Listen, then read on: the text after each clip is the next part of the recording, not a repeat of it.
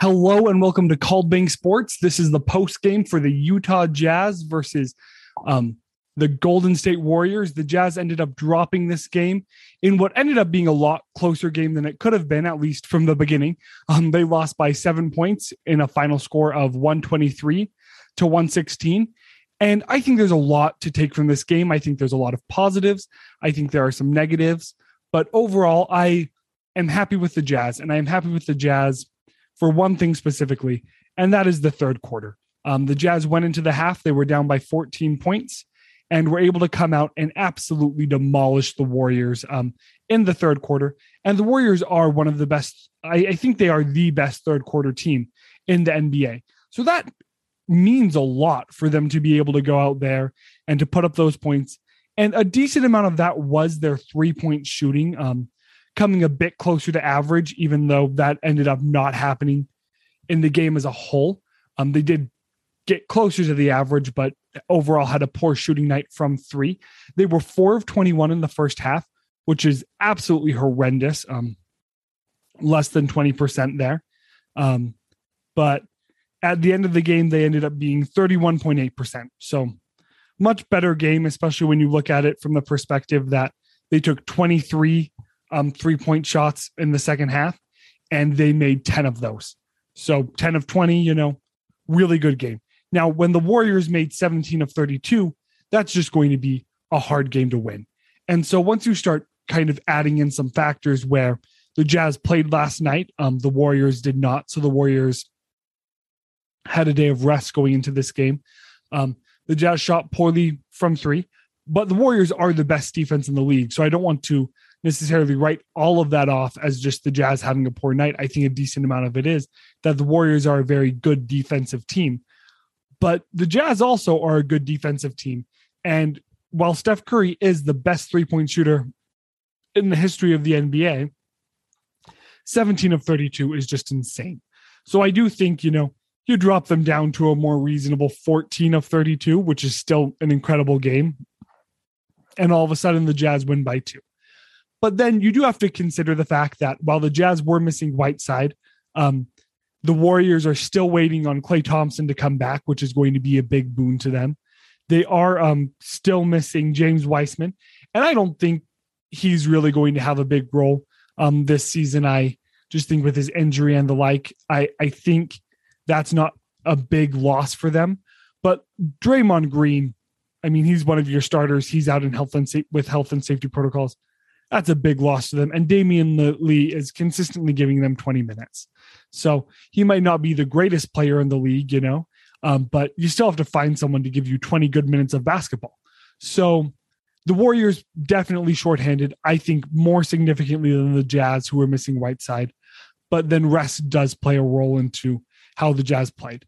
And really, it just comes back to how I felt that the Jazz had a really good third quarter this game. A game that, at halftime, I was just disappointed and ready to have to do post-game for a loss, which I still have to, but it was a very different type of loss than what I was expecting. I was expecting just an absolute annihilation of the Jazz, where we as fans would really have to take a step back and think, what realistically are the Jazz? Like, are they a title contender?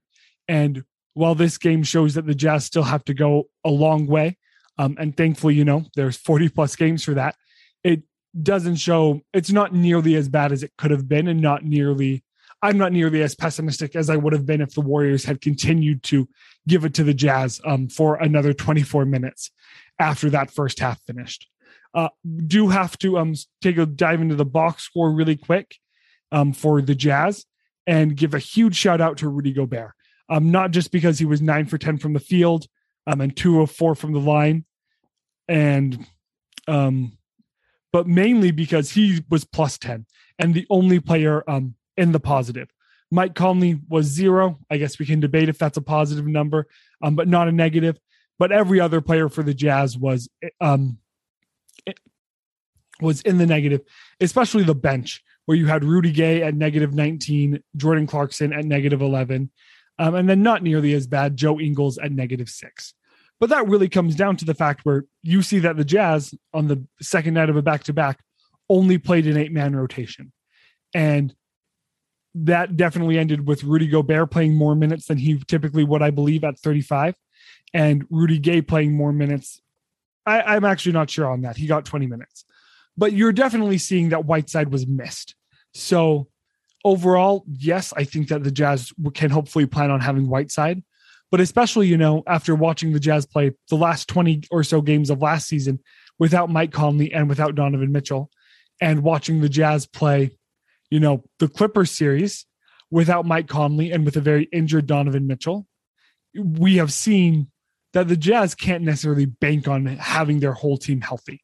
So while I do think that obviously there's a lot of luck into winning a title, and that's one of the things that the Jazz need to hope for, I'd prefer not to hope for that. So hope to see them continue to improve.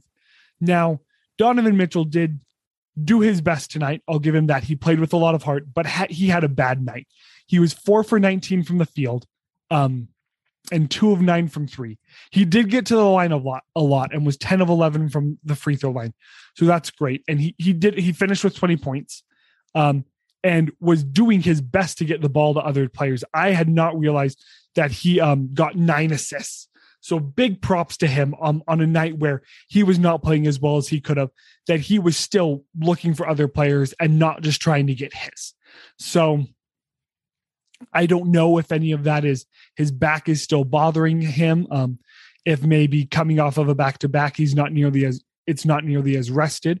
And I hope that his back isn't going to be an issue throughout the rest of the season.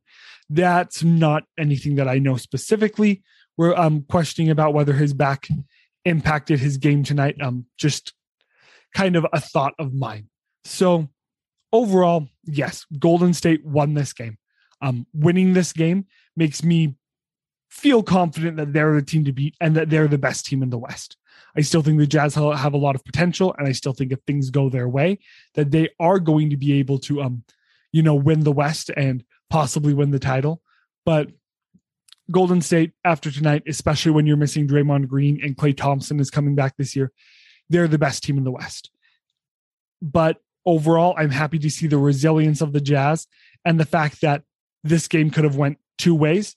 Could have been an absolute blowout, or the Jazz could have came out and put their heart and soul into it and been able to do what they did, which is come back and make me think that at least they had the chance of winning. And while obviously I'd prefer a win, I'm much more happy with this loss than the loss I thought I was going to see at the end of the first half. So thank you guys so much for watching. We really appreciate the support. Please leave a like, comment, follow wherever you're at. Hope you guys have a great new year. Sorry for not getting a video out last night. Dale and I decided to take that night off, but we'll be getting you a Saturday episode this week and keep bringing you the post games. So thanks again, and go Jazz.